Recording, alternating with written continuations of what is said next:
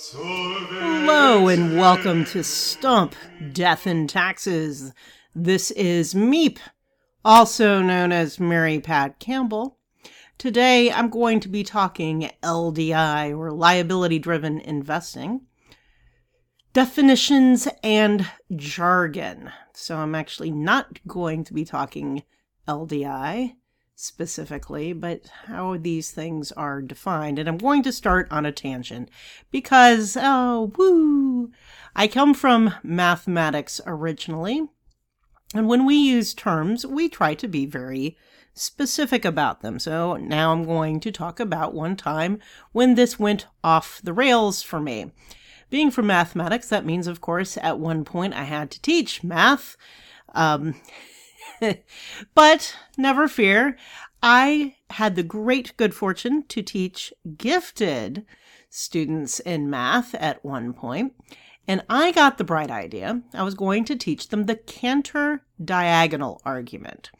This has to do with comparing infinitudes of the real numbers. So think in terms of like pi, pi, 3.141592, and on into infinity, infinite decimals going out, never repeating, for pi at least.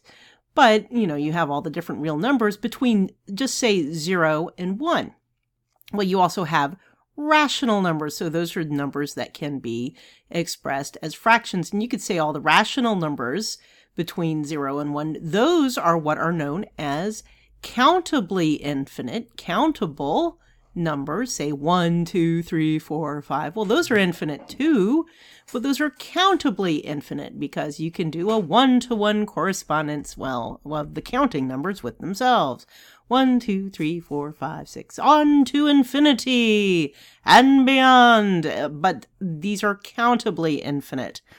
Okay, so the Cantor diagonal argument, which I am not going to go through, has to do with a proof that the real numbers are uncountably infinite, that there's actually infinitely more real numbers than there are counting numbers. And I made the great mistake, having gone through explaining what countable infinity means and showing how rational numbers, are countably infinite. Like, okay, so the rationals, though it seems like, and this is, infinity is not a number. Infinity doesn't behave like, regular numbers do. You can put them in correspondence with subsets, proper subsets of themselves. Infinity is more like a process than a number. In any case, infinity gets very, very strange.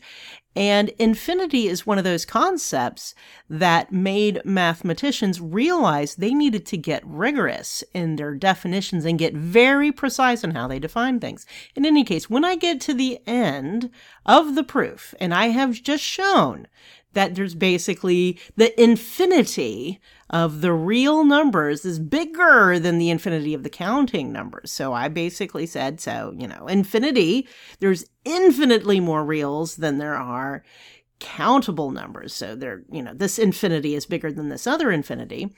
One of the students says to me, but infinity is infinity. And, my brain collapses upon itself. Because these may be gifted students, but conceptually they weren't there yet for that kind of mathematical rigor. And then I changed my lecture in the future to stuff about probability and gambling and the Monty Hall problem. And that went over a lot better.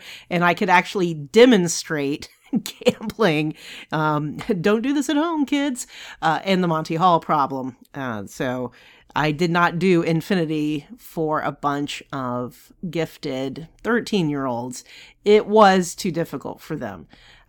Though I did learn it myself at age 13, not everybody is quite ready for that level of rigor of understanding. Like Humpty Dumpty, when I define a word to mean a certain thing, it means exactly what I mean it to say. when I mean by Humpty Dumpty, this is from Through the Looking Glass, with Alice and all of that in Wonderland. So he uses the word glory, and he keeps using words in weird ways, and he keeps changing the definition of words. Alice says, "I don't know what you mean by glory." Humpty Dumpty smiled contemptuously. "Of course you don't, till I tell you. I meant there's a nice knockdown argument for you." "But glory doesn't mean a nice knockdown argument," Alice objected. "When I use a word," Humpty Dumpty said in a rather scornful tone, "it means just what I choose it to mean, neither more nor less." "The question is," said Alice, "whether you can make words mean so many different things." "The question is," said Humpty Dumpty, "which is to be master. That's all." "Well, we are master of the words, but you need to define them before you use them.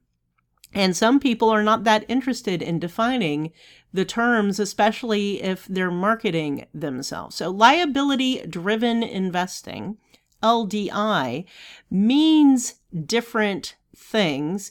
It is almost always used in context of managing pension plans, because there's a lot of situations where you need to support liabilities, like with life insurance companies. Like with, say, an endowment, you are wanting to use assets to generate cash flows that pay for promises, long-term promises that have been made. So those are your liabilities, and you need to support those. Well, there's different terms of art that are used in different areas of the institutional investment biz. We've used asset liability management. In some cases, we've used strategic asset allocation in others. And then there's liability-driven investment, which often is used to hide the fact that almost all these cases, it's a situation where there's not enough assets to pay for those promises. That's not the case for insurance companies. It is the case for a lot of pension plans, and that's the distinction. But let me go into the definition in Investopedia. Okay, so this is by Julia Kagan, dated April, 18th, 2021. What is liability-driven investment? A liability-driven investment, otherwise known as liability-driven investing, is primarily slated towards gaining enough assets to cover all current and future liabilities.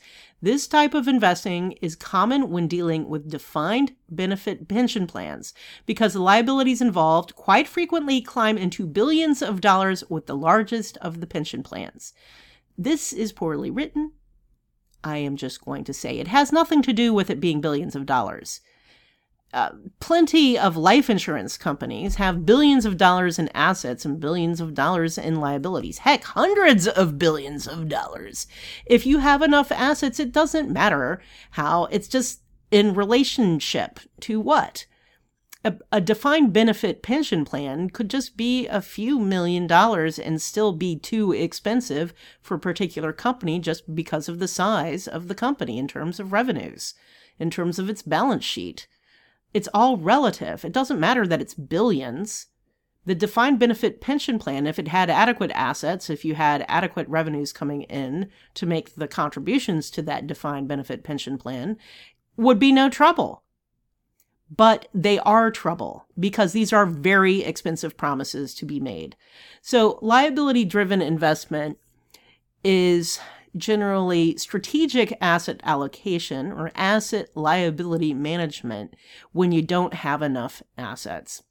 And why it was causing trouble in the UK has to do with their particular regulatory regime, and why it's not causing trouble in the US when we do LDI in the US is because the form it takes. They basically aren't allowed to do the kinds of things in the US that they were doing in the UK, or I should say they don't have the incentives to put the kind of leverage in pension plans in the US that evidently they were incentivized to put in the UK, or Maybe they they knew better not to do this kind of thing because they knew it was dangerous to do and that they would get sued.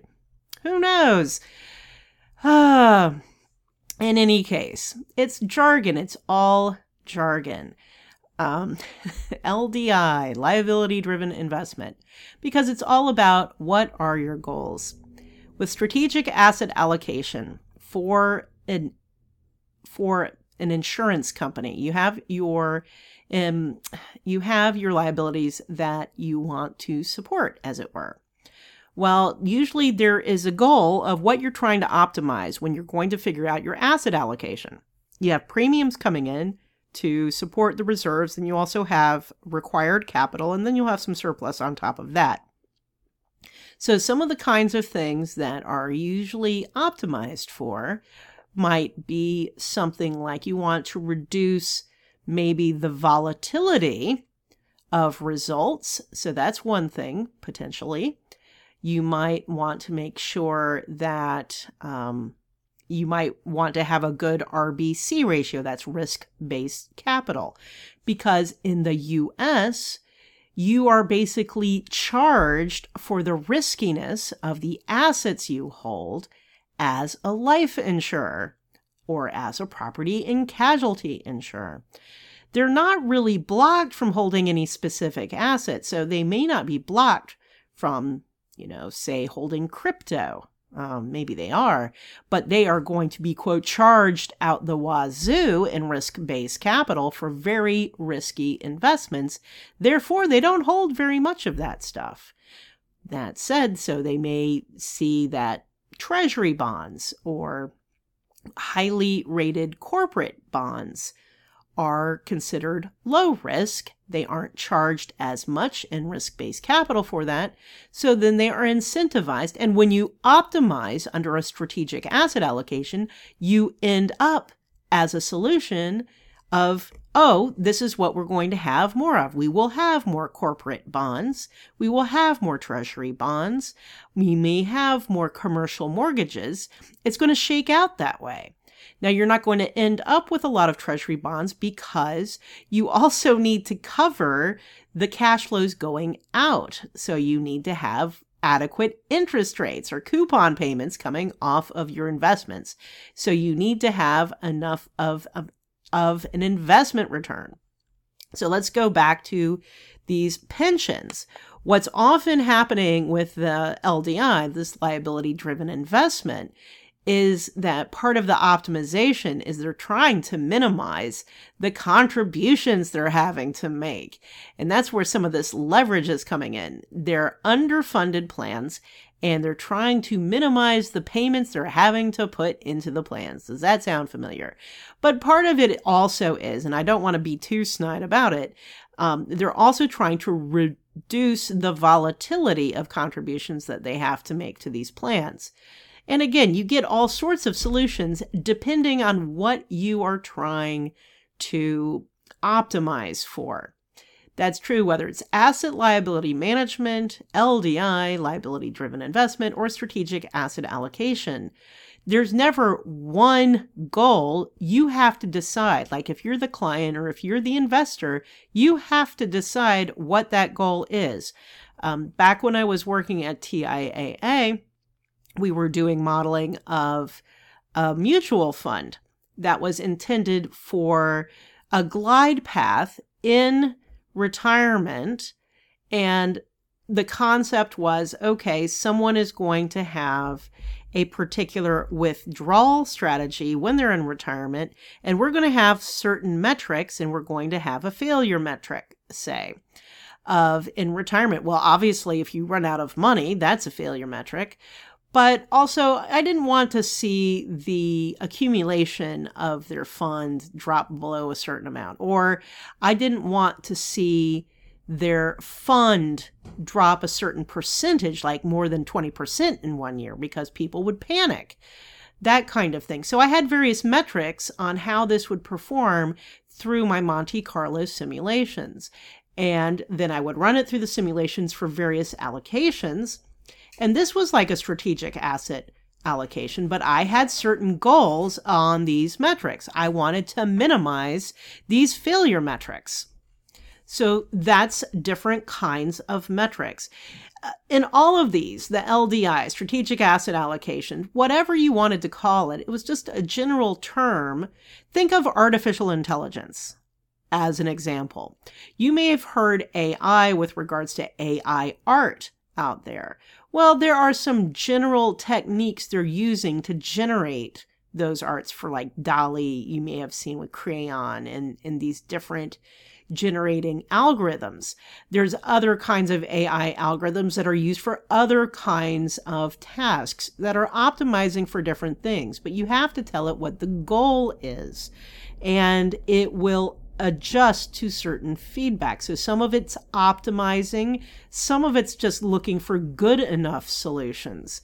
For most of this LDI, or strategic asset allocation, you're trying to get near a robust, optimal result for certain things, and usually you're looking for a stable result. The issue with all of this optimization is that there's always constraints in the strategic asset allocation, the LDI, all of these liability situations where you're having to support it. There's some unspoken constraints and there's some explicit constraints. And in the case of the UK pensions, it seems that some people did not test out certain stress conditions when setting up these strategies. And again, I'm not digging into it. It looks like there's a lot of political fallout, and I'm waiting to see what, if anything, the UK actuarial organization is going to do, the IFOA. It would be nice to hear if they had anything to say, because, of course, actuaries are involved in these kinds of things.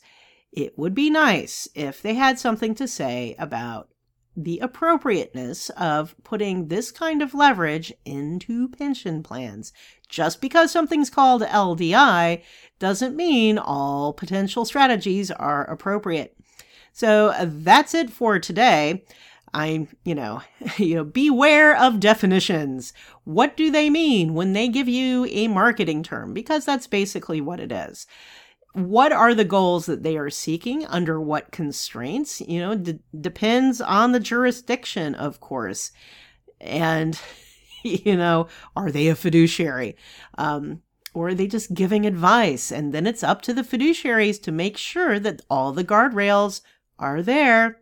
Something to think about. So maybe next week I'll go back to death.